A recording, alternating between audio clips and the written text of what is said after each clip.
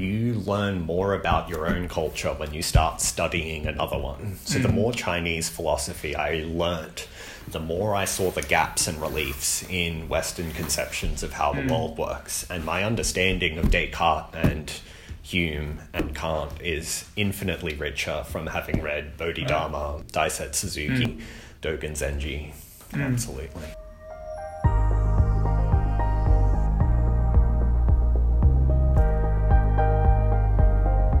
Hello and welcome to Pillar Talk, the podcast published by the University of Queensland Politics, Philosophy and Economic Society, bringing you conversations about the three pillars of the humanities.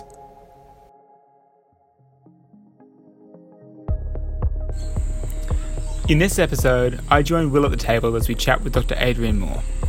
Adrian is an academic philosopher with a keen interest in both continental and Eastern philosophy, especially existentialism, anarchism and Buddhism. Adrian's interests are clearly pretty wide, and this episode reflects that.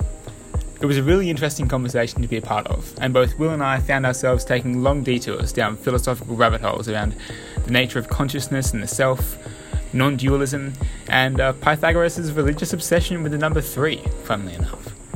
This was a less structured and more wide-ranging chat than we normally do at Pillar Talk, and I've chosen to leave it uncut.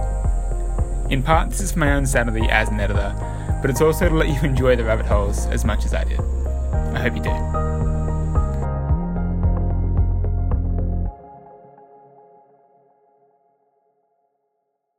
Adrian Edward Moore. Doctor, Sorry. Thank you for coming on to Pillar Talk. So, what is it that you do, and tell us a bit about yourself. Yeah, excellent. So at the moment I'm tutoring the core ethics unit at Bond Universities. I've been arguing for this for a long time, that everyone who does any university study should have to do ethics. It just sort of really, to me, seems like the crux of everything. So I don't have any philosophy students at the moment. It's a bit weird as a philosopher.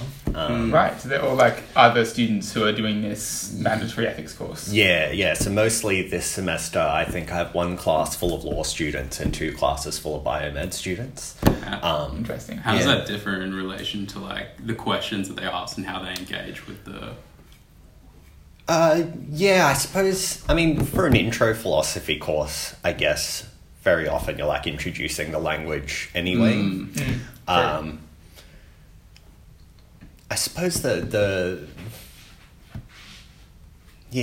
big distinction, I guess, is just that they don't really want to be doing philosophy. We don't actually do a lot of philosophy. We do like 1 week of actual philosophy, and we cover like Levinas, and the idea of ethics as first philosophy, and look at all these ways in which he looks at like the consciousness of Nazism and things like that. And then the rest of the course is just things like, this is how a utilitarian thinks. And then we go into, industry specific stuff, because most of it's like gotta be industry specific to tick all the boxes for the university.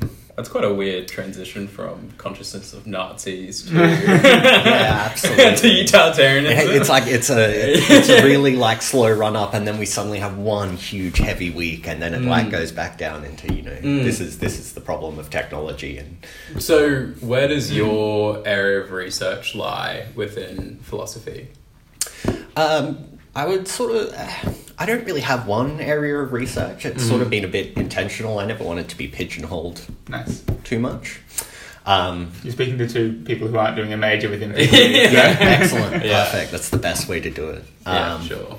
And one of the most difficult parts of the thesis was that I was just covering so many different things and trying to tie it all into a single kind of thesis, whereas I guess the more traditional way of doing it is kind of picking one central idea and really getting into just that one thing. I picked up a lot. So there's sort of like overlapping things with the existentialists, East Asian philosophy, brought in a bit of anthropology into it, a fair bit of political philosophy. It all kind of like decided itself as I was writing it, I guess. Like in the end, the original plan never came to fruition. I think I threw away the first 17,000 words I wrote. Jeez, never really? Looked at that again. Wow. Yeah, I was speaking to one of the lecturers for the upcoming thesis, and he was saying that, like, you know, most students don't actually know their thesis topic until they've written the last sentence. Yeah, they're like, oh, that's what it's about. Yeah, definitely. So, and even then, sometimes, right? You know, yeah, it takes a few years after that to kind of distill it down into that TED Talk kind of level where you can really get the ideas across to people. So, what specifically about the which existentialists, which ideas in the existentialists, and also specifically what Eastern philosophy? Eastern philosophy.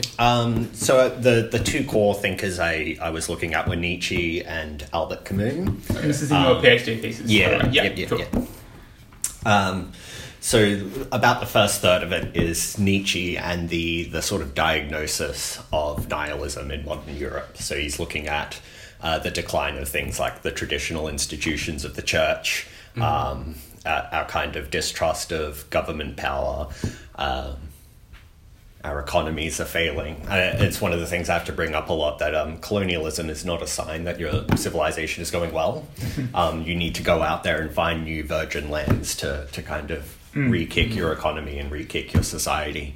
And so it's throughout, going all the way back to the Greeks. If you're colonizing, it's a sign of failure. Interesting. So there's all these sorts of things going on, and Nietzsche's sort of trying to reckon with the decline of those kinds of sources of meaning, both on a societal level and a personal level. So his father was a Protestant minister who died when Nietzsche was about 6 years old, I think it was, of a hereditary brain paralysis. And it's part of the same reason that Nietzsche started devolving into a form of insanity later in his life. So he sort of had this idea of his father as this bulwark of his life, and at the age of 6, he's suddenly questioning, why would God let this wonderful father of mine die? He did all the right Christian things. He was proselytizing the Bible, so obviously this must be a sham. So a lot of it is him kind of trying to reckon with sort of historical examples from other parts of the world that are very newly discovered by Europeans. So they're colonizing India at this time. Germans are bringing back Indian texts and artifacts and things that they've stolen, and it's sort of generating this field of philosophy. So Nietzsche was originally very interested in Schopenhauer, but later in life kind of moves away from him. And Schopenhauer's claims to be a Buddhist, or a Buddhist, as he puts it. That's on your thesis. Yeah. So how did Schopenhauer interpret Buddhism? So I mean, it was very early. He was one of the very first people to kind of openly talk about it.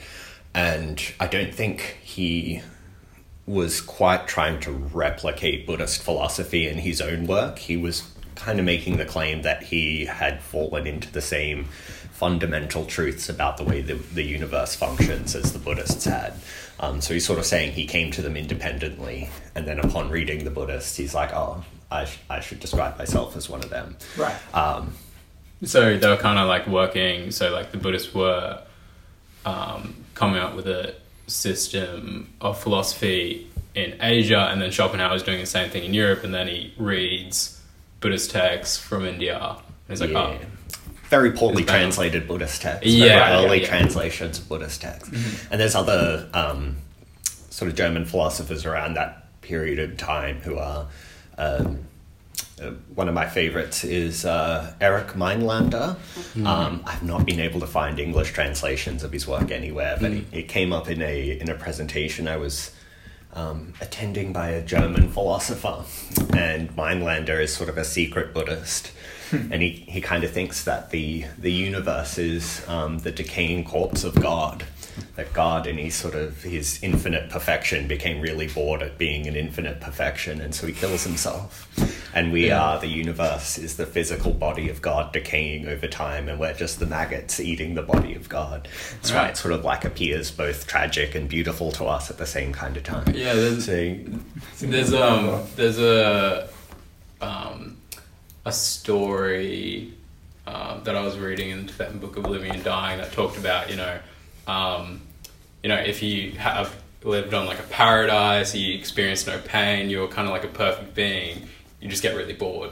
Yeah, I guess that's what happened to God in Manalanda's case. In a lot of sort of old Indian philosophy, I suppose the easy way of kind of describing it is as a kind of cosmic drama. So the Godhead, the Brahman, infinitely living through a cycle of time, and sort of decides, well, I have all the power of the universe, I can just dream any life I want to live. So just dreams the perfect life, nice and rich, beautiful women or men, depending on what this particular Godhead wants. And they just love it, and they wake up after and like, that's really refreshing, that was a great life, all right, so tonight I'll pick another one. And they keep just dreaming these wonderful lives, and eventually that too gets boring because you're sort of in control, you know what's going on, and so they're like, all right, we'll have a bit of risk, let's have a life where I don't know what's going to happen. And the idea is that these dreams keep getting made and made until the Godhead is dreaming the very life you're living right now. This is the one he would have lived to kind of have that experience. And so all of us are just kind of representations of the Godhead within its own kind of reality in order for it to relate to itself and generate that kind of meaning, so that existence isn't just perfect and boring forever. So in a sense, the perfectness of the world is within every single person. Yeah. In every single being. And we're all, and it's sort of, it kind of feels like a bit of a cop-out to say to someone like, you have leprosy, you're homeless, and your legs don't work, but at least you're the Godhead. It's not really great comfort, but I don't think it's meant to be comfort in that sense, that it's more of a kind of metaphysical claim of the kind of oneness of consciousness, that we should not be rejecting these people as somehow inferior, because they are also a reflection of humanity, and so we need to give them that kind of respect. And of course this kind of gets complicated when you bring in things like the caste system and whatnot, so there's always going to be that interaction between the political and the theological in that kind of sense. If we just step back a bit, when I started like looking at philosophy and doing my subject in Kant, there was a big emphasis on, which translation to read, which translations are good. So in philosophy, this is quite a basic question, but why is translation such an important part of philosophical inquiry? Yeah. I mean, on the most basic level, there are words with no translations. So, like, if we were to, what's the English translation of touche? Kind of, I mean, we understand what it means. We can fold that into our language, and we could probably come up with some kind of concepts of it. But it's very sort of tied to that linguistic field. I think this is something Nietzsche was very attuned to. He, for example, said that you should not write an opera in German, because the very field of operatic music is made with the idea of the Italian language and its sort of bellicosity, and that the Germans can make musical theatre, but it should not be opera, just because that's... And so I don't think he would have been, was it Mozart? No, not Mozart. I'm trying to imagine someone singing in German. Yeah, me too. I can't imagine it being as nice as Italian. Mozart did some operas. Were they as good as the Italian ones? Nietzsche would say no. I'm not an expert in opera, so I'm not going to make a claim on that one. They might be great. So at a basic level, we first of all have words which cannot be translated. So and words represent concepts. So there's concepts that we maybe can't quite grasp. Yeah, and you'll often find that when you're sort of reading a translation, even of French or German philosophy into English, which is not very far a linguistic jump, that they will just keep the German terms in. Because it's just very, very specific meanings that are culturally bound. And this kind of comes up in the problem of sort of trying to revive indigenous philosophies, that we have actively stamped out languages. That's sort of the first role of the colonizer, is to enforce linguistic homogeny there. And so once you start eliminating a way of describing the world, you've kind of eliminated a way of experiencing it as well. So we've broken apart whole phenomenologies and eliminated them. And understanding it, consequently. Yeah. And so I think that's sort of like the kind of, the big problem of translation in philosophy. I suppose, that little experiment where you get a paper and you put it through Google Translate into French and then to German and then Croatian and then back to English, and it's absolutely incomprehensible, right? There's just sort of too much nuance in an individual language and its relation to a philosophy to really capture it in a translation very well. So you said that, I'm paraphrasing here, but in your doctorate, you said that, Nietzsche describes the conscious mind as classifying the world. Is that would be a function of language, wouldn't it be? Yeah, so he wrote a text called On Truth and Lies in the Extra-Moral Sense. So he wants to look at them not connected to whether or not truth is a good thing and lying is a bad thing, but rather how do we understand our relationship to knowledge through our conceptions of truth and lying. And he sort of thinks that in a way all descriptive language is a kind of lie. And he sort of uses the example that a biologist is like, okay, I'm going to classify a camel as being a hoofed animal with two humps and a certain kind of face structure and whatnot. And then he goes out into the world and he's like, aha, a camel. You haven't really discovered anything. You've just classified it. Like it's not really in any way, you can't really represent the world with language. It's sort of like trying to nail down the shoreline in a sense. Like the world is too... Would you say that that Nietzsche's conscious mind, where it classifies things and puts a story or words to a certain object, is in a lot of ways similar to Buddhism's concept of the ego? Yeah, I would probably say, and I mean, like the ego is itself a classification of a function of the mind, right? And if I might add, when you look at like Western interpretations of the ego, it's like this evil thing that causes all this suffering, and you have to destroy it, and well, I mean, like for a long time the ego was just kind of the cogito and the ego are not very far removed from one another. What's that mean? So if we go back to Descartes' cogito ergo sum, so the thinking mind is the soul, the spirit, the kind of locus of your consciousness, and while that is not identical to the concept of ego, it's very closely related and probably in the same sort of fertile ground as what became what we call Freud's ego now. Though Freud was another one who pilfered a lot of Eastern philosophy and didn't really mention that. But yeah, there's a direct line between sort of Schopenhauer's interpretation of Buddhist philosophy and where Freud ended up. And we can kind of tell that not because of the works that he referenced, but by the works that were in his library that were really well read but didn't appear in any of his books. So he read everything from Nietzsche and said, I've never heard of the guy. And he never but in his office after he died, we can find them. Like there's just like a whole section of Nietzsche books that he's clearly read through. Dog-eared corners and notes and margins and all throughout. But he's never This read is Nietzsche. interesting. Don't know the guy. Absolutely. And you can find things that are like, almost verbatim. Right. Similar Within descriptions Freud, that is. within Freud from Nietzsche. So,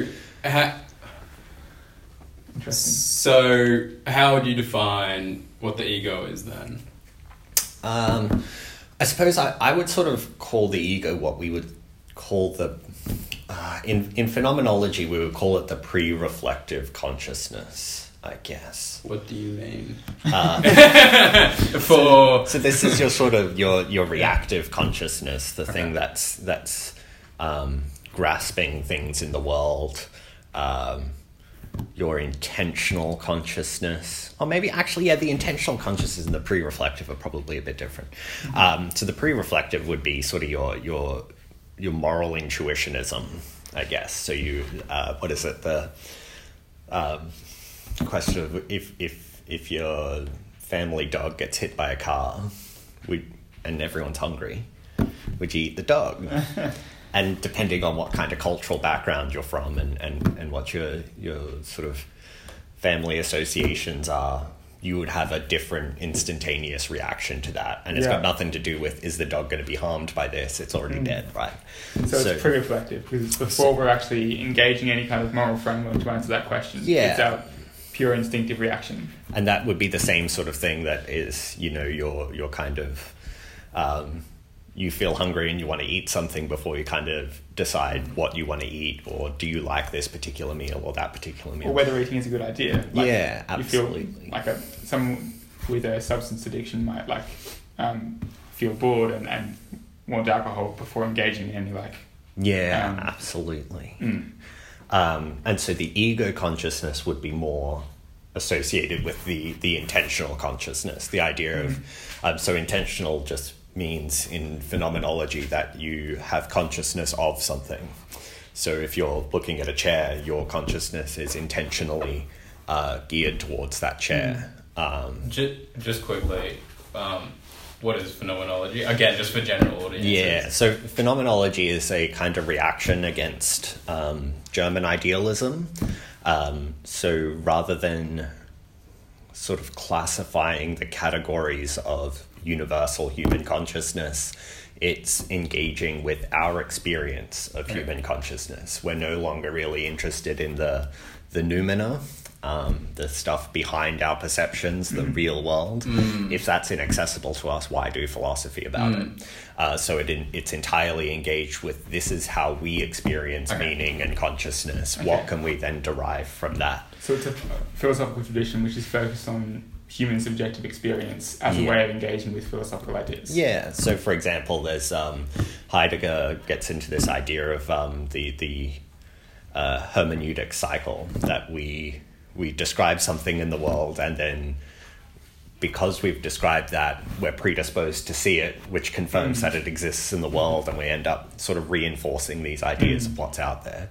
And that's completely separate from the question of, is the world as we see it real? It's more, how do we construct an idea of the real through a psychological process, and what can we kind of tell from that?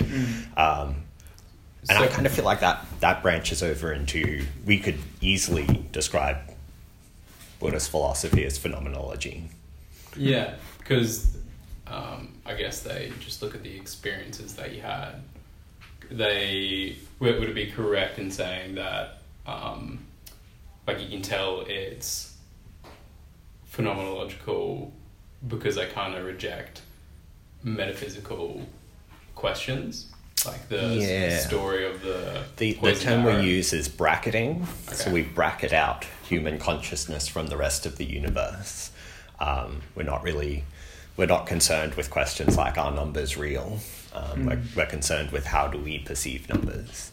What do we get out of that? So if it's grounded mostly in the human experience, you would probably call it phenomenology. Whereas if it's, what's the essence of this lamp or this chair or whatever, that's going back to your empirical and rationalistic forms of philosophy.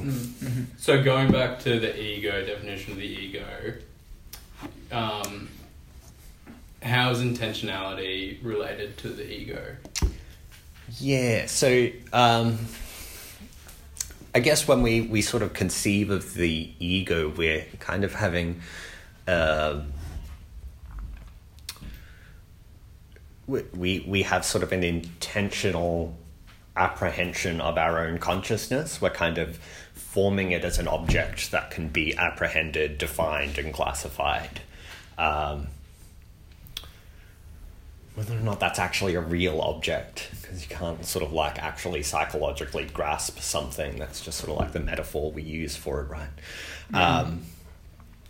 But yeah, it's sort of this kind of construction of an object of the mind in the way that we would define an object of the body. And this is why I sort of think it comes back to that idea of the cogito, that Descartes was sort of like looking at what are the exclusive functions of mind, that it's indivisible. You can't kind of like have you can kind of have half a thought, but you can't cut a thought in half physically and be like, this is one half of it and this is the other. You can't sort of define, I'm seeing something and that piece of vision I have takes up space in the real world. It doesn't do that. And so we can kind of start defining these things that are, the body does this and the mind does this, and they're both exclusive from each other. So what would Buddhism's reaction be to that? So they would, and this is sort of a general overview, because in a way we have to remember that Buddhism is sort of like describing Socratism, and it's kind of like the cannon fire of all the philosophy that's kind of come out of that, right? Tradition with many different definitely, and it's sort of interacted with other philosophies and whatnot. But the general idea is that ego consciousness is an illusion that you've created to deal with the world. And so that's the part of you that's sort of like the I, that's like the source of all your desires, in a sense. Your attempt to classify things as being either good or bad, desirable or avoidable. But it's not real. It's kind of a function of language. Right. And the quickest way to eliminate desire is to eliminate the source of it, which is your ego consciousness. Your kind of conception of the psychological self as an object. Wait, sorry, you go. Okay, so we kind of have this dualistic notion of mind and body from Descartes, and that seems pretty prevalent in general, I think, in most people's intuitions when they think about the mind and their self. Like, when I go around in the world, I tend to sort of see myself as something distinct from my body and my actions, and I'm like this thing which sits inside the head, and it even comes up in just sort of saying my body, right? As if it's implying an ownership by an external or an internal thing, right? As if I'm the avatar that's occupying you are this. your body, right? Yep. And I think there's also strong monist traditions in the West that it's trying to remember the names of them all. Berkeley thinks that everything is idealism, that we're just minds, right? Yeah, and anything that appears physical is just a kind of trick of the mind. And then on the other side, you have the kind of physicalist monists like David Hume, who are sort of the eliminated materialists. Yeah. So we don't really have a strong non-dual tradition. So what's that mean? So I guess that would sort of see mind and body as broadly emergent of one another. What about the Stoicism? Could you classify them? Yeah, Stoicism as the closest thing the West ever got to. It is, and like a nice shorthand description of Stoicism is kind of Roman Buddhism. It sort of makes sense. I think that they they retreat into the ego a little bit, and they sort of use that use that as a shield against the influences of the world, rather than eliminating the self. They're sort of like, how do I make the self resistant to external influence? Right. You said that the ego is the source of desire, and Buddhism and the a philosophy of non-duality basically says, in very simplified terms, that it breaks down the distinctions between good and bad, desirable and undesirable. why... Between mind and body. Yeah, between mind and body. Why is it that,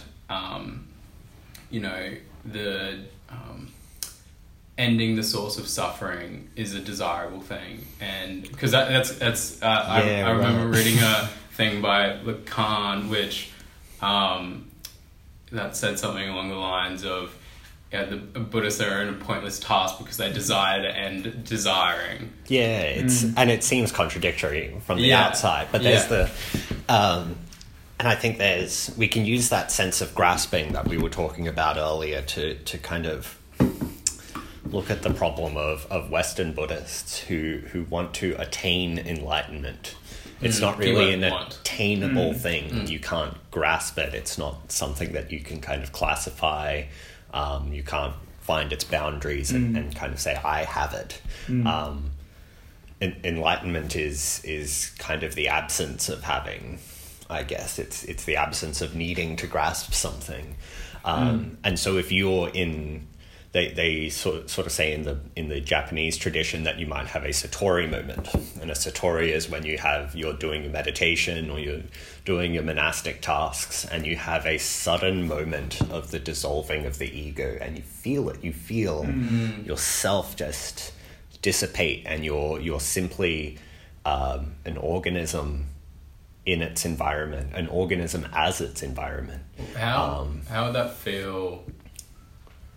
Physically, I know that would be quite a hard task to describe, and I guess describing it. This is what makes it so hard about Buddhism and enlightenment, is that when you put words to it, you kind of put boundaries to it. But how would you best describe that experience of temporary enlightenment?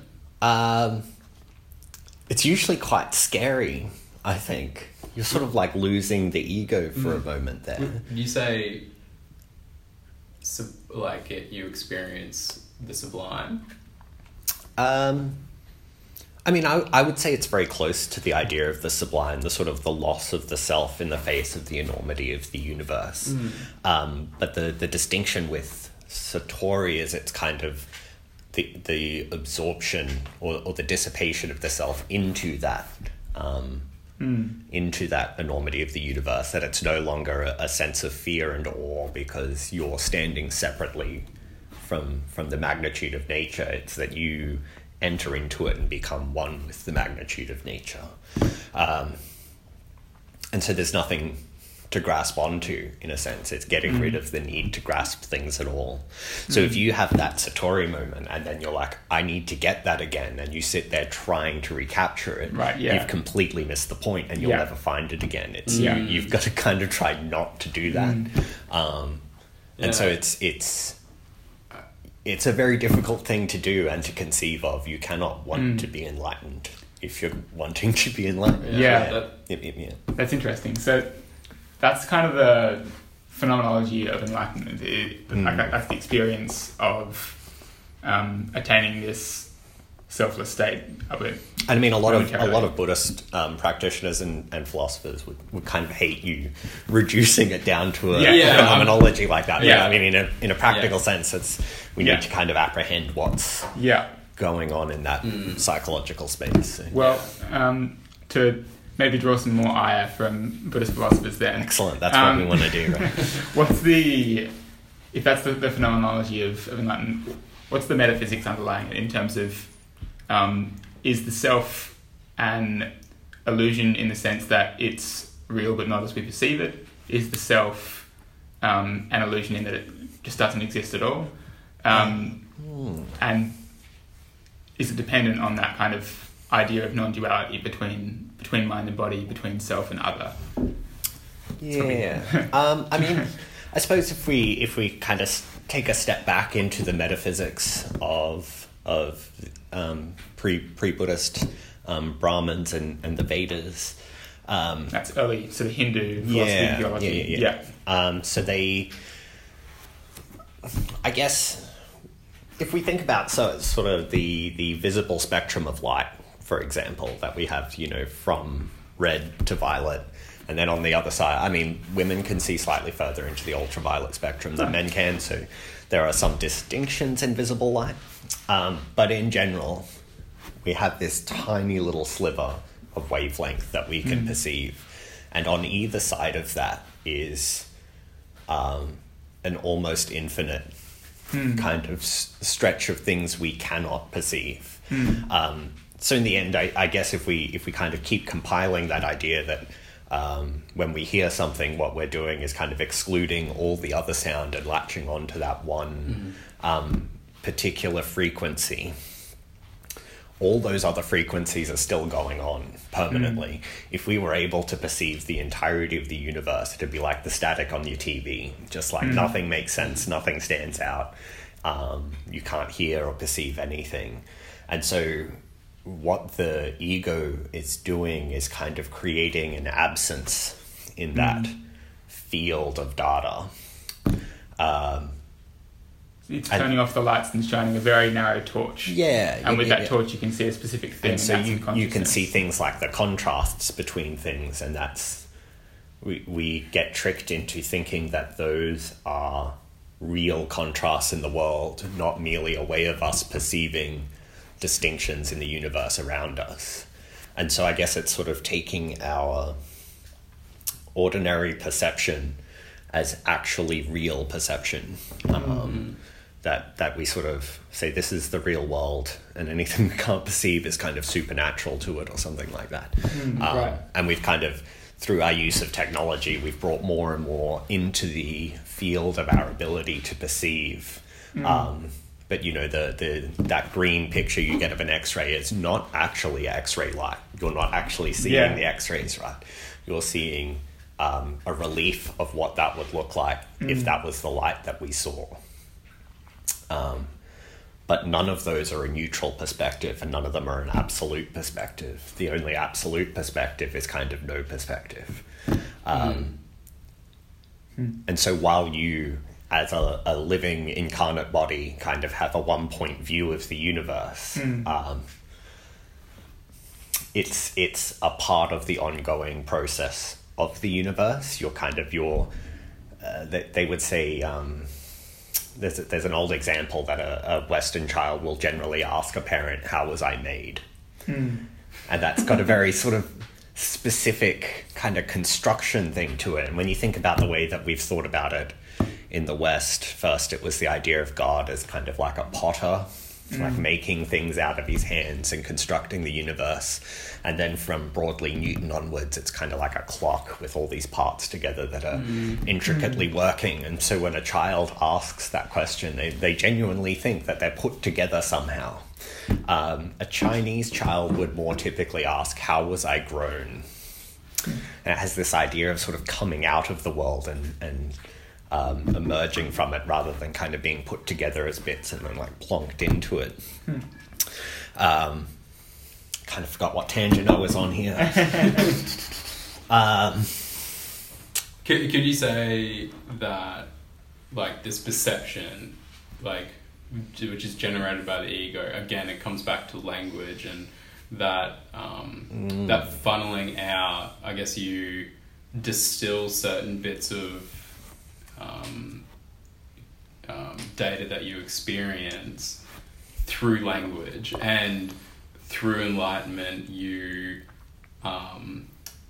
when I was first introduced to Buddhism, I was always what, just describe what enlightenment is. And it always was just like the description is always along the lines of, you know, it was always there, or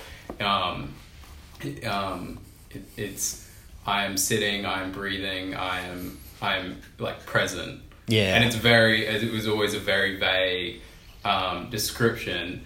And so this kind of perception that you have of the world is always a product of language. And so would enlightenment be something where you no longer construct stories or put words to things inside your own mind? Obviously you have to do it when you communicate with people, but... Yeah, absolutely. But when you relate it to yourself. Yeah. So, I mean, if we go back to the Buddha himself, I guess much of the way that they interpret the world is through attachment. So karma, for example, is an attachment to the universe. If you borrow money from someone, you are then attached to them through that relation you've created, and thus it becomes a source of karma for you. I'm really skeptical of Western Buddhists who sort of describe good and bad karma. There's no such thing. Karma is karma. Yeah. You're either attached to something or you're not. Whether you think it's a good or a bad thing, it doesn't really matter. You're still attached. And so part of the process of enlightenment is eliminating this attachment to your categories that you define as yourself. You no longer consider yourself as attached to your name. You no longer consider yourself as attached to your national identity. You no longer think of yourself as determined by your past. So in this way, it's very similar to sort of Jean-Paul Sartre's radical freedom. Yeah, that's what I was thinking when I first got engaged to Sartre. Yeah, and a lot of people think Hume is very similar as well, the kind of bundle of self idea. So what you're sort of trying to do is to eliminate your sense of attachment to your identity, your conceptions of self. Would you say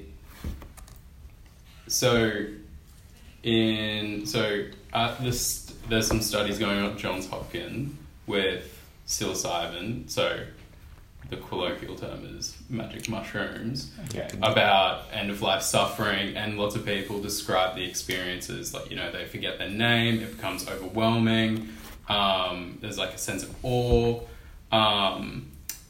Would you describe that as a temporary sense of enlightenment, or... I mean, I would say it's phenomenologically very similar. Okay. I mean, the idea of enlightenment is that you would not need to do something like that to achieve that state of mind. Yeah. And effectively that you're permanently in that state of meditation. You never exit it after a while. So, and I mean, there's a very...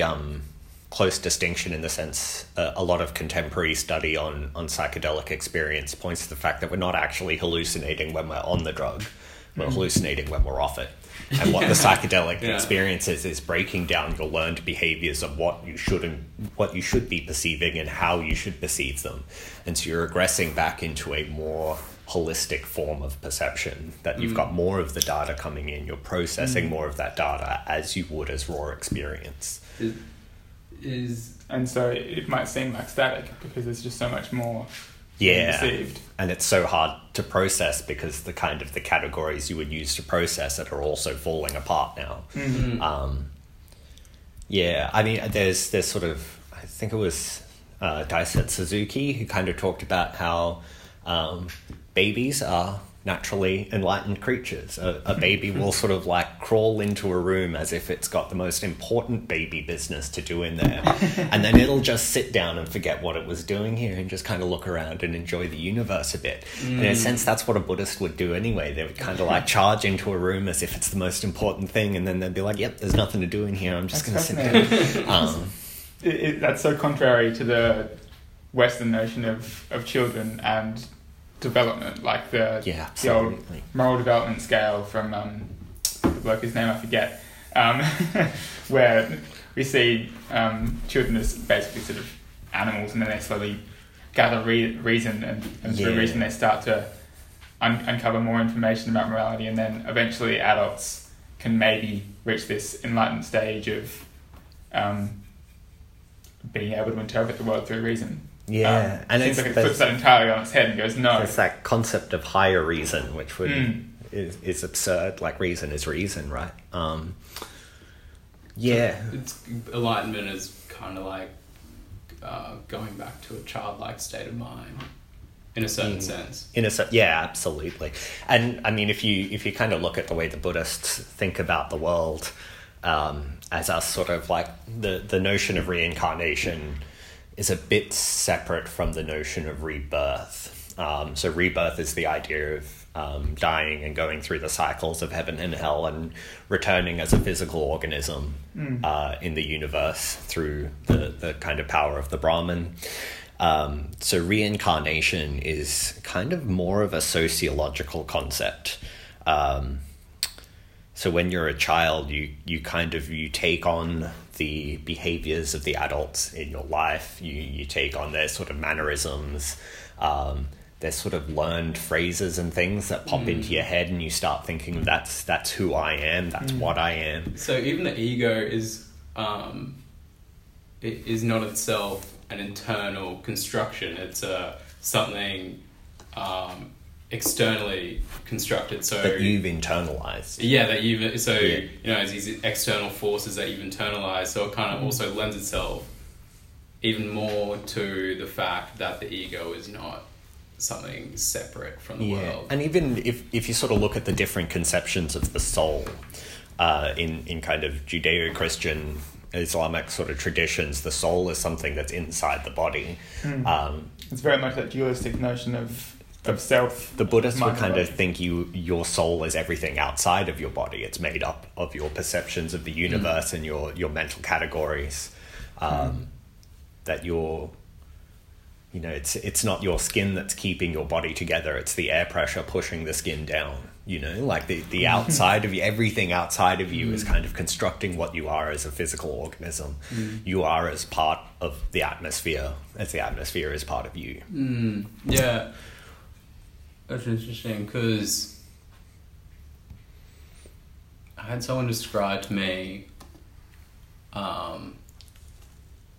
that when they were running, they kind of felt like this weird state of, like, they were breathing in and breathing out, and then the trees were breathing out oxygen and then breathing in their carbon dioxide. So it was kind of just like this weird sense of the boundary between my body, that's my air that I'm breathing in and breathing out, kind of dissipated, and in a crude type of sense, the boundary dissolved.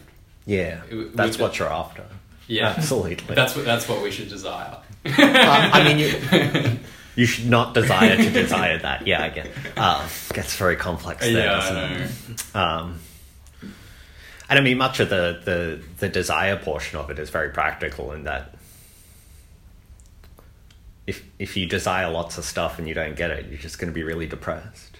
If you do desire lots of stuff and you do get it, you're going to get anxious that you're going to lose it, or that somebody else is going to take it from you, that you need to protect this external crap that you've accumulated. And a much calmer, much more robust form of life is to own things like your breath, you know, like that's what you are, is your locus of breath.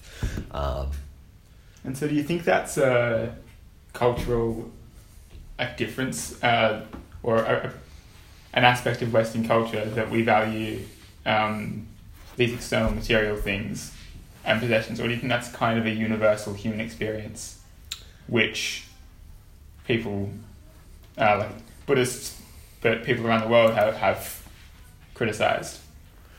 Yeah, I mean, there's...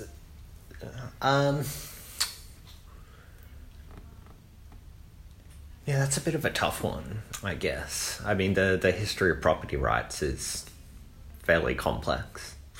Yeah. Say the least. Yeah. I mean, I suppose part of it kind of... I think much of the reason that we accumulate things in the Western world comes down to this idea of that sort of fear of death, that we need to leave something behind, some kind of mark that we were here, and so we accumulate an estate of things to leave to our kids, or you know, if we're wealthy enough, we build monuments and mausoleums and whatnot, so everyone knows we were definitely here. And part of that is kind of this anxiety about the afterlife, that something needs to guarantee I continue going on. The Buddhist conception is entirely reversed from that. The idea of continually going on is the continuation of suffering. And so the ultimate goal of Buddhist practice is to kind of escape eternal life, not to achieve it. And so I guess when you sort of let go of being permanent, you don't really care about that anymore. You don't need stuff. I mean, you still, and this, in kind of anarchist philosophy, there's a distinction between private property and personal property. Private property is, you own the factory or you own the house and you determine who can come in and who can do what. And it's all a very kind of political concept, whereas personal property is your toothbrush. Nobody wants to use your toothbrush. They've got their own right. And so there's sort of this distinction between like things that you have a practical use for and things that you own for the prestige or for the social power that comes from it. So a Buddhist would not sort of criticize someone for owning a bowl to have their rice in, kind of thing, because that's actually a physical thing you use for a function, not to kind of be like, check out my bowl that I own, that none of you can use, it's mine. And so if you started to accumulate bowls, yeah, and started to sell to people so that you could make more money, then you're kind of you're making yourself the bowl guy, and now that's an ego, right? You're attached to your attachment to bowls. You can't escape that. And then sort of the Buddhist idea of reincarnation would be that your son grows up or your daughter grows up thinking bowls is how I become a person in this world. I accumulate bowls and sell them to people. And thus you've reincarnated this idea into the next generation of people. So reincarnation has both a kind of psychological and religious aspect to it in Buddhist philosophy, that we're... the education system is a form of reincarnation. We're kind of folding the mistakes that we haven't realized we made back into the next generation of kids so that they can make it and reinforce it into someone else. How does meditation and becoming conscious of these like little quirks that you have or little reactions that you have basically dissolve your desires? Like, that's something that I don't really know how that connects. Is like you become conscious of it and then it dissolves. Like you have a desire for something and you become conscious of it and then it dissolves. How does that kind of interrelate? I think part of it is recognizing the connection between the desire and the suffering. You only really desire something you don't have.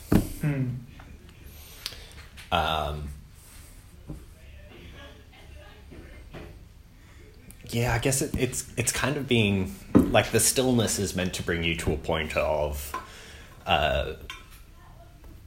no longer having preferences, in a sense. When you're hungry, you eat. When you're tired, you sleep. You no longer kind of think I'm going to eat at 9:00. Because you're not sort of projecting yourself into the future and saying, I'm going to be an ego in this body at that point that needs this thing. You cease to think of yourself as existing in the future and the past and just dealing with what's going on in the immediate future. So even concepts of future and past... Oh, sorry, in the immediate present, not immediate future. Yeah. Immediate present. So the concepts of even the future and the past are... functions of the ego. And they're absolutely attachments, It's an attempt to kind of situate the ego across time. It seems like an interesting place to sort of bring in some Western thought which coheres with Eastern thought in this point. I know Alan Watts has written about this, but he's sort of an explicitly East-West synthesis guy. Maybe someone like Derek Parfit with his work on personal identity and basically arguing that sort of the only thing, like, we are as people constantly changing, that like skin cells fall off and then we're a different person, and our experiences change our brain states and that changes stuff inside our body, and from moment to moment we are a different person. And you see that cumulatively when you look back at like your 10-year-old self versus yourself now. That's different. And he sort of argues that the only thing that really exists is this relationship over time. The fact that we can look back at a past self and go, that was me, and that we can expect that after we go to sleep we'll wake up tomorrow and experience something then too. But really, each moment is a distinct person. That seems very similar to this more Eastern idea about the self that we're discussing at the moment. And I mean, I guess I can't remember who. I was reading something That's a recently. real bastardization of Parfit. But No, that's fine. We can bastardize it. I can't remember who it was I was reading, but there was a neuroscientist who was making the argument that our conscious experience that we think we're having in a live sense as the universe goes on is actually a hallucination in memory, that we kind of get all this raw data coming in, the brain processes it into a hallucination that we can actually conceive of, and we're actually hallucinating our experience permanently, right? I guess that would be, like, to take a really extreme example, someone with PTSD from, like, their past memories, say someone, was in a car accident, they get PTSD from it, and then next time they're in a car, they get really frightened and really anxious, and I guess the memories formed from the past then form your perception of the now, so the construction of how you think about what's happening now is basically a construction of future and past. And so would you say that really focusing on the present, being conscious of the present, is kind of disentangling yourself from thoughts of the future and the past? Or would you say that it's, yeah. I guess, in a sense, like, the self only really exists in the future and the past. The self is kind of like an integrity of identity over time. If we think of somebody with an absolutely perfectly broken short-term memory, cannot remember a second before, has no ability to kind of push that into the future, they wouldn't really be constructing an identity. They wouldn't really... there's nothing that makes them in a unique sense there, apart from the ongoing kind of experience of being in the universe. But that's not attached to a sort of a category that you can project forward or project backwards to kind of understand the relation between this time and a time in the past. And I mean, that's not to say that, like, Buddhists don't work with past and future, like that. Those are practical categories we can use to move through the world. But I think it's about this sense of, are you attaching yourself to that? Are you thinking of that as an integral part of who and what you are? Or are you able to separate yourself out from that and cease trying to control that hallucination? Just kind of let that hallucination be. Wow.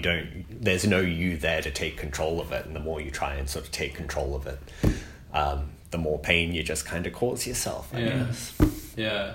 I guess they kind of say that when, like, you're meditating and you have intrusive thoughts or distressing thoughts pop up, you just need to, like, let go. Else, just acknowledge the thought is happening and let it move through, because that's what thoughts do.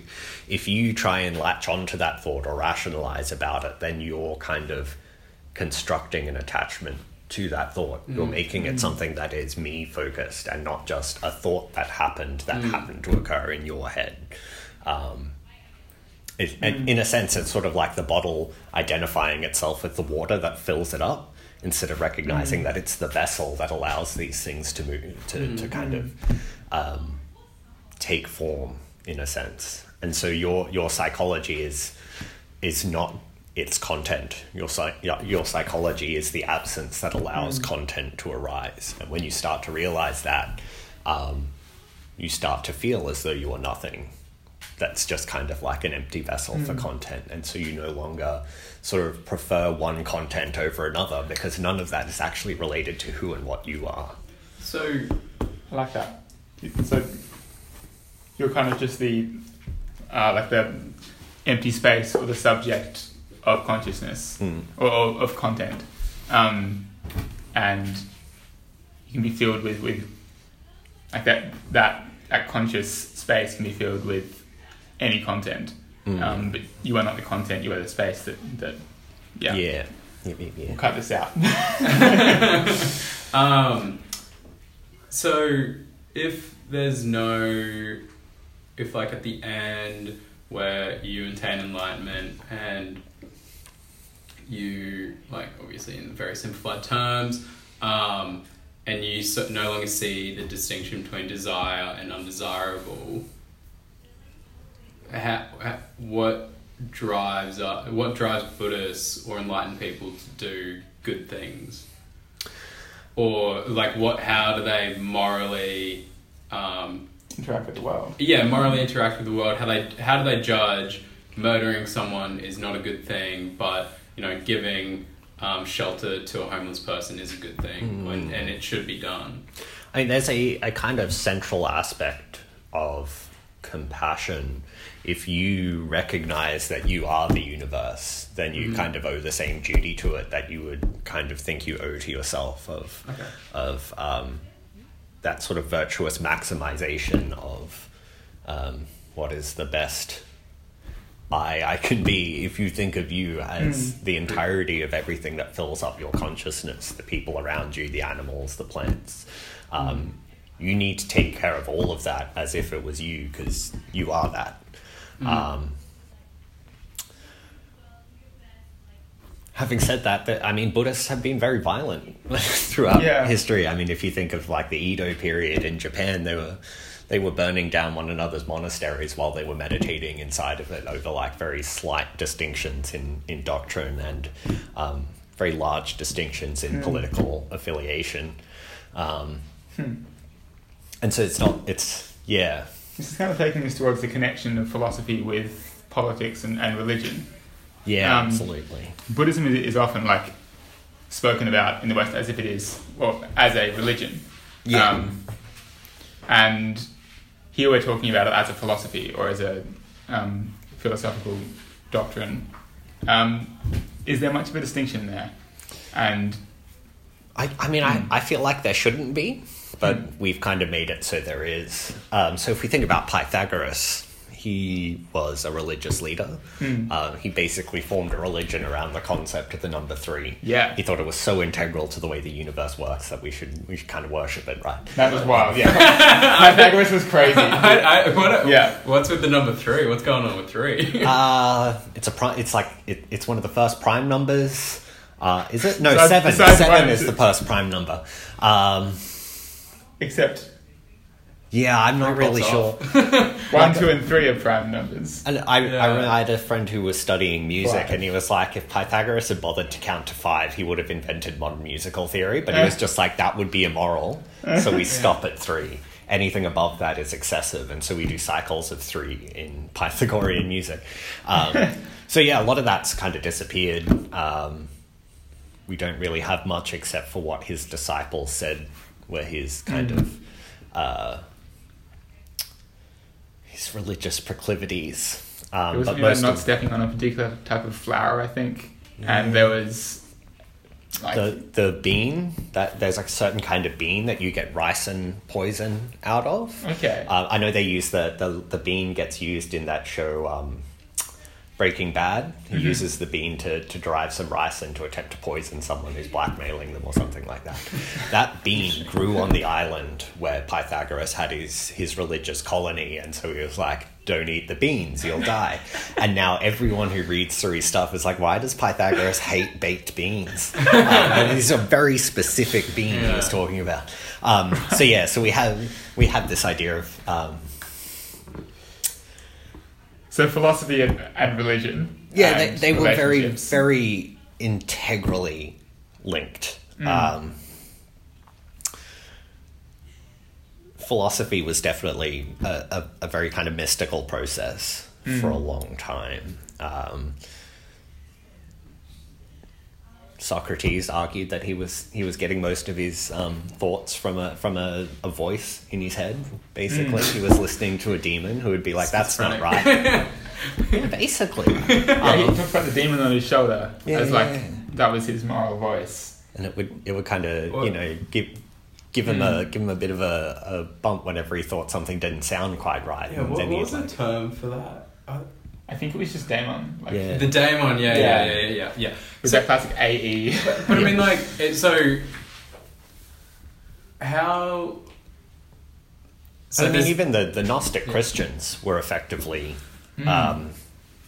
Platonic philosophers who were attempting to do philosophy with this new Judaic faith that's filtering into Europe. And so Camus wrote a book called what's it? Christian philosophy and Neoplatonism or something. It was basically his master's thesis or his honours thesis, and he looks at the way that we kind of shifted from a Greek way of conceiving the world to a Christian one, and that we see that as being the pathway between us and the Greeks, but it's actually where we get cut off from the Greeks. The Greeks would be very comfortable thinking of philosophy and religion as broadly compatible.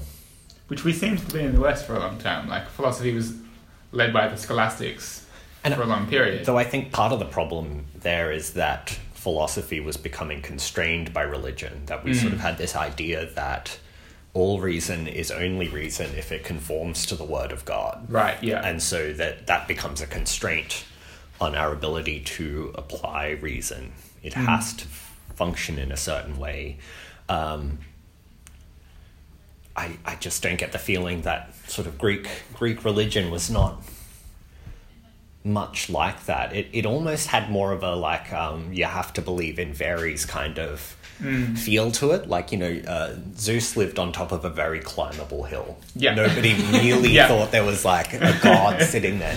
But at the same time, like, it's a real faith, like, but there's a sort of psychological component to it that Apollo, Dionysus, Zeus, these gods are expressions of manifestations in the universe, collections of psychological phenomena. And so we need to keep reinforcing these things. We need to play Apollonian music and do Apollonian meditation to ensure the continuation of Apollo as a force in the universe, kind of thing. It's very funny watching people kind of like criticize ancient religion as if they believed it in the way that we believe our religion now. Very different relationship to kind of representations of both material things in the world, like Apollo is sun, the sun god, but also representations of psychological traits which we ascribe to these gods. And so they occupy a kind of a middle world in the way that we know that a character in a play is both real and not real. That's sort of what the gods are, in a sense. They're a representation of things that are kind of both real and not real. They're like a middle world. I very frequently argue that the Greeks they're not Western thinkers. They're just the most Western Asians, right? I wanted to ask you about that. Absolutely.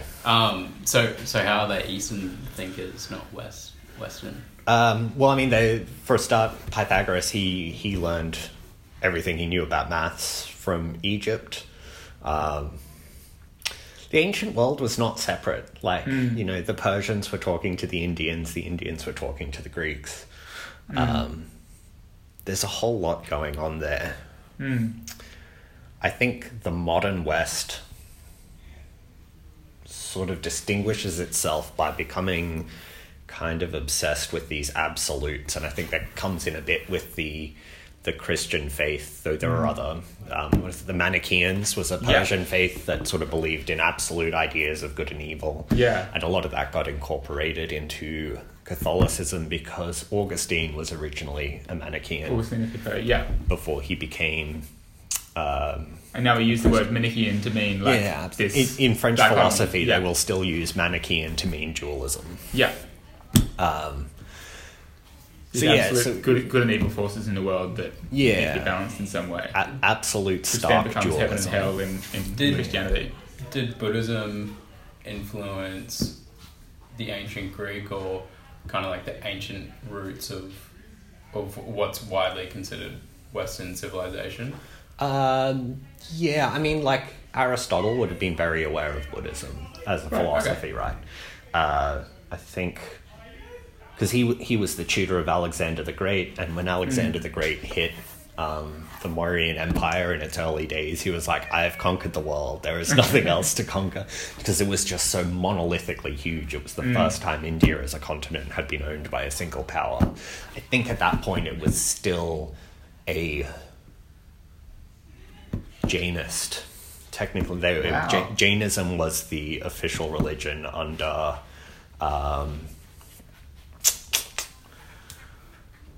Chandragupta, I think his name was. Chandragupta was the Jainist. Right. He had famously a blue spot on his forehead because his father would sit there and train himself to eat poison so nobody could poison him. And one day, so he wouldn't have to worry about it. He didn't have to get one of his servants to eat the food and die. He'd be like, yeah, I'll just eat it. If they poison it, they poison it. I'll get a little sick and that's it. And so he's eating his food, and his wife reaches over and grabs something off his plate and eats it. And it has been poisoned this time.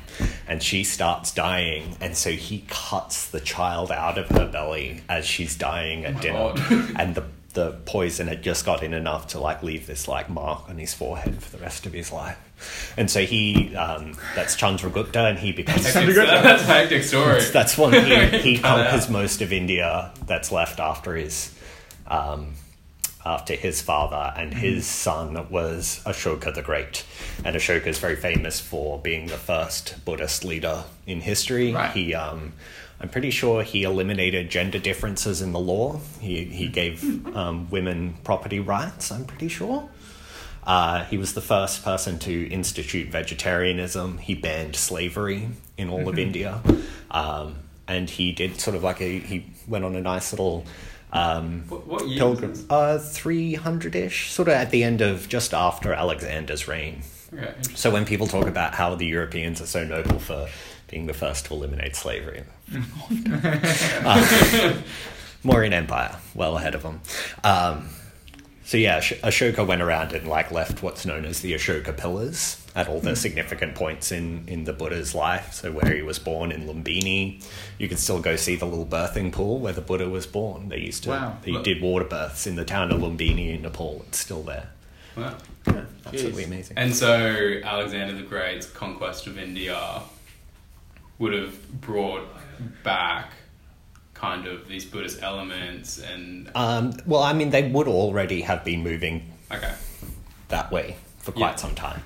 I mean... and so there's for example, one of the kingdoms that was left behind, so when Alexander dies, he famously left his kingdom to his 3 top generals, and that was a shit fight.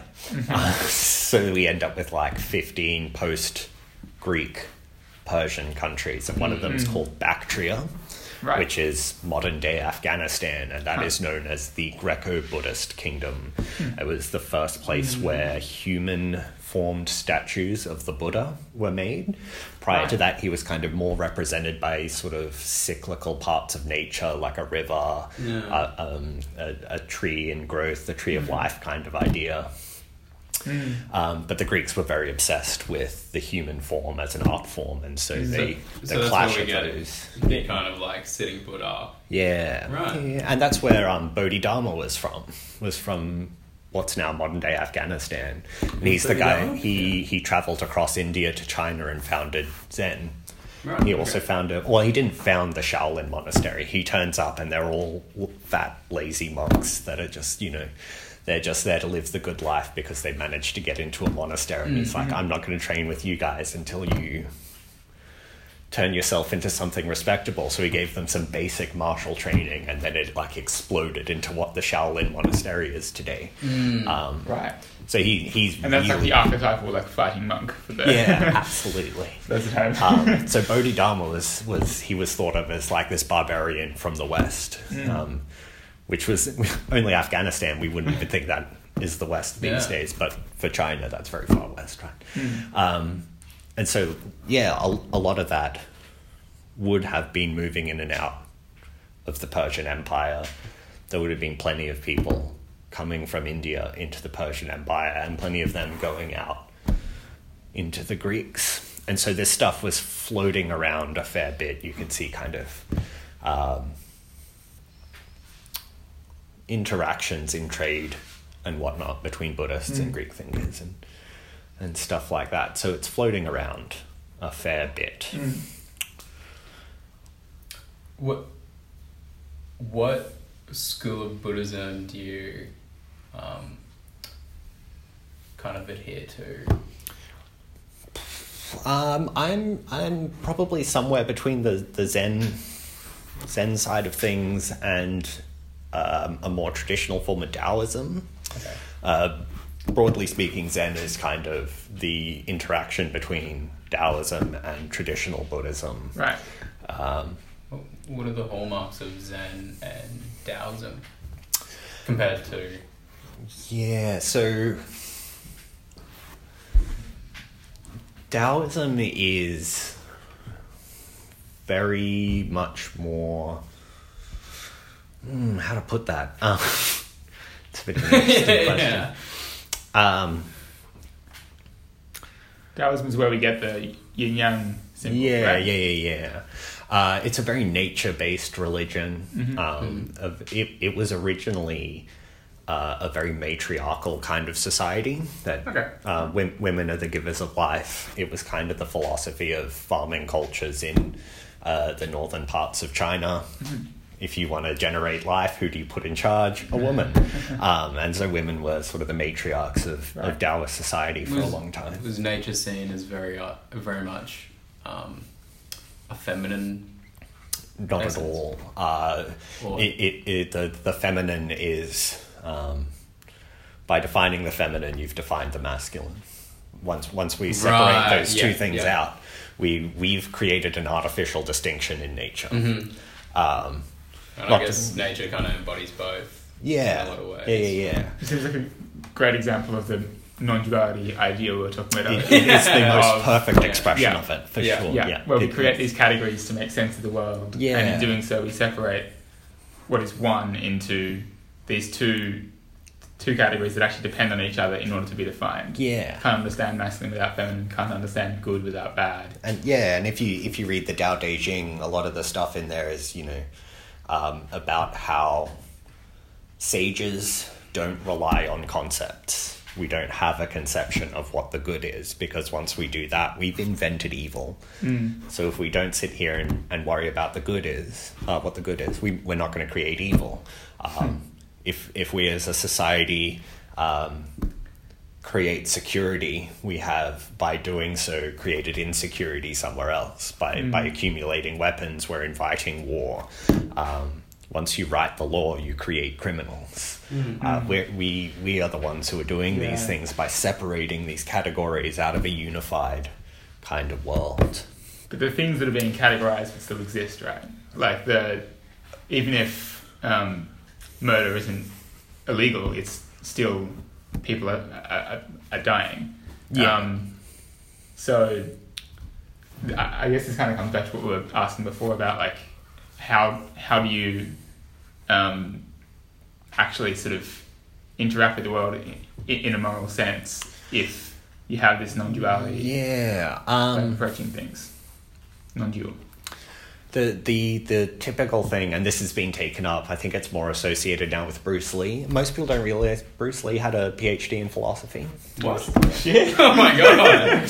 Dude. Oh my god. And part of it was him... And did his own stunts. And he invented his own system of martial arts as well. It's a whole different school of martial arts. I think it broadly translates to the lightning fist or something like that. Yeah. Very different way of doing things.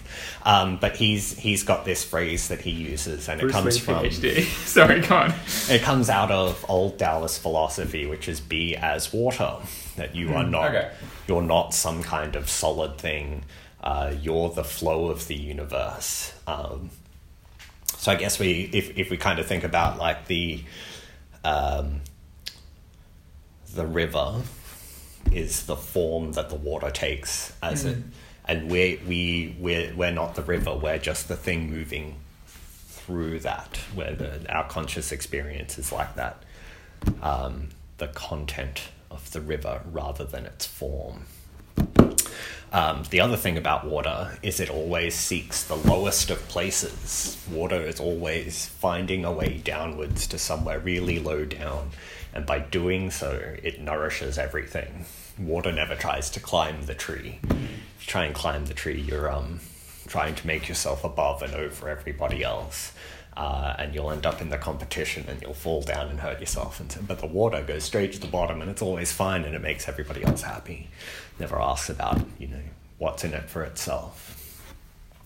So much of the Taoist moral philosophy is to take water as your moral philosophy. Be as water. Absolutely malleable. Always seeking the lowest of places. Always seeking to nourish what's around you. Right. Yeah. Interesting. Cutting through the stone over millions of years. How much time have you got left, Tom? It's 12:42 now. Yeah, cool. Okay. Not heaps of time left myself. But you guys can carry on chatting after I'm gone. Okay. And we can happily wrap up the podcast yourself to get back. Maybe just have one more question to ask. Do you have any? Sure. Potentially, but Okay. go first. People that go through near-death experiences and they kind of come back miraculously describe it as becoming, like, first of all, their fear of death evaporates, or sometimes a lot of fear comes to them, but in a lot of cases, a lot of people report that they almost become one with everything, and I became like a tree, I became the trees, I became the water, all this type of stuff. This is something Alan Watts actually expressly addresses. He calls it satori by extreme circumstance. That and it's mostly from the time period that he was writing. It's mostly people who had shell shock from the war, and that they're sitting there, they hear the whistle of the bomb coming down, and they just accept everything in the universe. All of it just ceases to worry them. In the way people sort of talk about when you jump off a bridge, if you're suicidal, before you hit the ground, you'll kind of realize that none of it mattered. That it's all just like this. Yeah, well, cosmic they kind of game. go to the bridge thinking like it doesn't matter, but it doesn't actually matter. Yeah, and so the bomb's coming down, they accept they're going to die. All of their kind of proclivities about the universe cease to mean anything. They no longer, why did I care so much that I bought that kind of beer instead of another kind of beer? Like, I had so much anxiety about which beer I drank, and like suddenly I realized none of that ever mattered. Nothing at all. And they're fully ready to die, and then the bombs are dud. And then they're just like stuck now. They're kind of like, I can't recapture that feeling, but like I've been there. I recognize there's sort of like it becomes this sort of disjunction, I guess. Ideally, you should be able to try, or the idea of Buddhism and I guess Taoism as well, is that you should be able to achieve that without being nearly killed, hopefully. So it's kind of like the practice of dying, in a certain sense. Like it's kind of practicing for the moment. And if we get to sort of more contemporary, actually not really more contemporary, more modern, not quite contemporary. So Miyamoto Musashi was the only undefeated samurai in Japanese history. He wrote a book called The Book of Five Rings, which is notionally the art of swordsmanship, but it's really sort of the art of Buddhism through the metaphor of the sword. And one of the things that him and his disciples would advocate for is to live as if you're a walking corpse. You're already dead. You're just waiting for that moment to come and confirm it.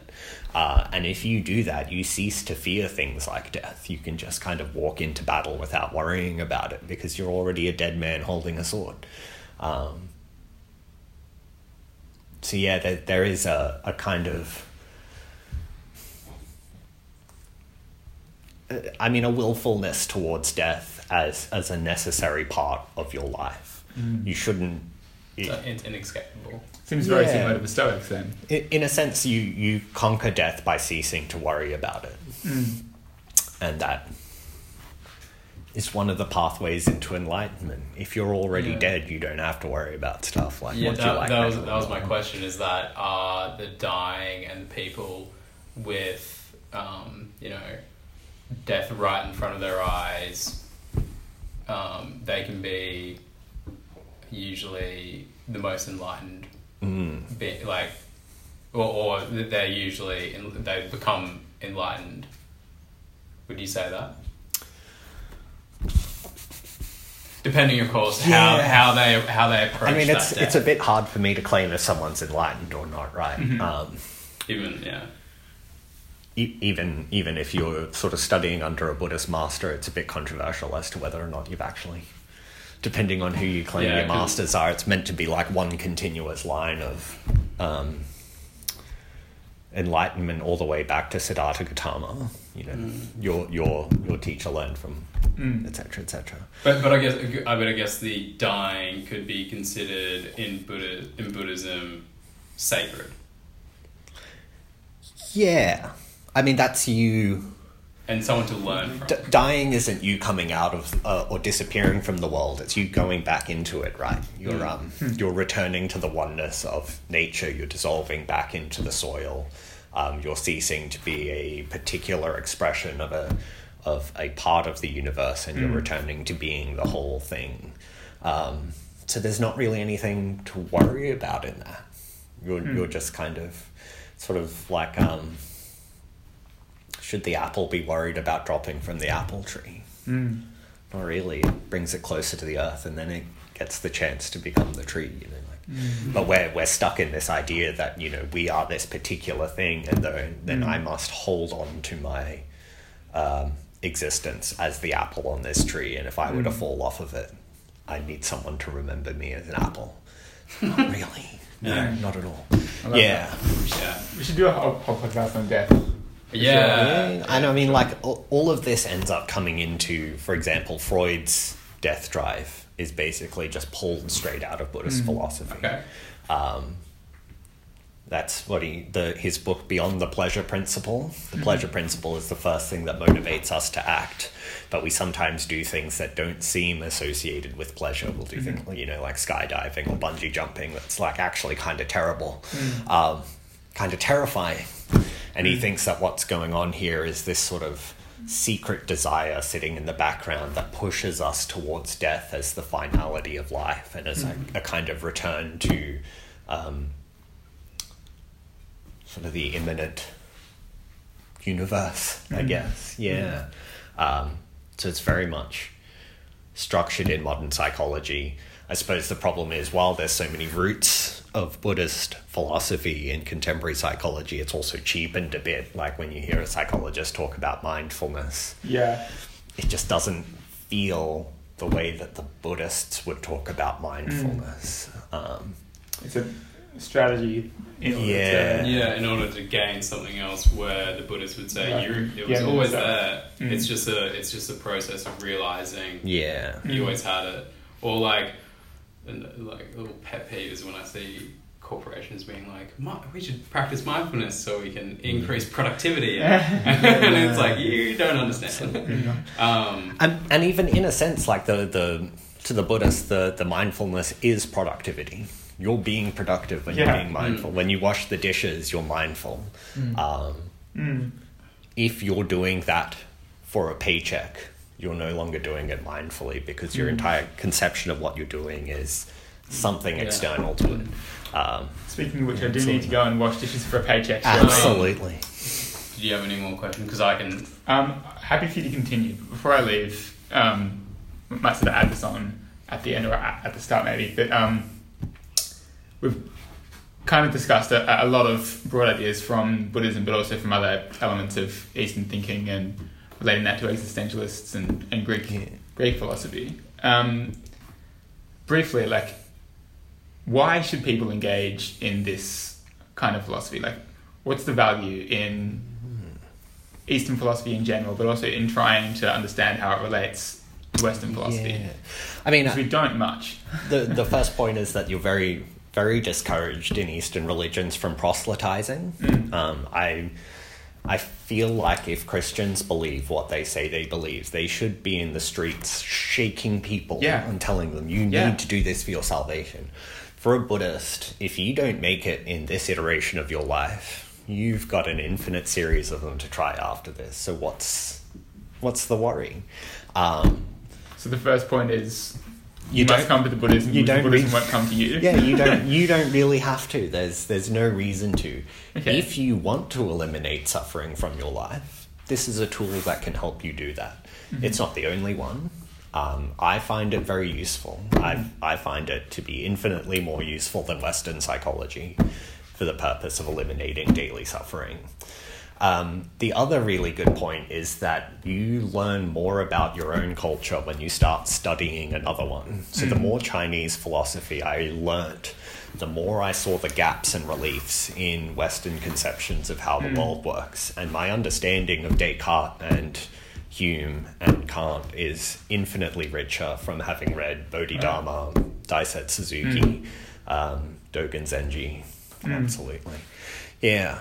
Always look at something outside of your regular field. And one final question. What book would you recommend people read? What's one book? It can be completely irrelevant to this. It could just be a favourite fiction. Yeah, anything you want. One book. Yeah, that's a tall order, that one. I did mention the Book of Five Rings earlier. I would really recommend that. It's very short. It's sort of like 10 chapters, and by the end of it, you realise none of it has anything to do with swordsmanship. Yeah, it's all very much about the discipline of the self and the soul. And yeah. Nice. Great book. Okay. Adrian, thank you for coming on Pillar Talk. Thank you for having me. Thanks for listening to this episode of Pillar Talk. Pillar Talk is published by Statecraft, the publications branch of the University of Queensland Politics, Philosophy and Economic Society. It is co-produced by Will Splatt and co-produced and edited by me, Tom Watson. Our music was created by Isaac Haynes.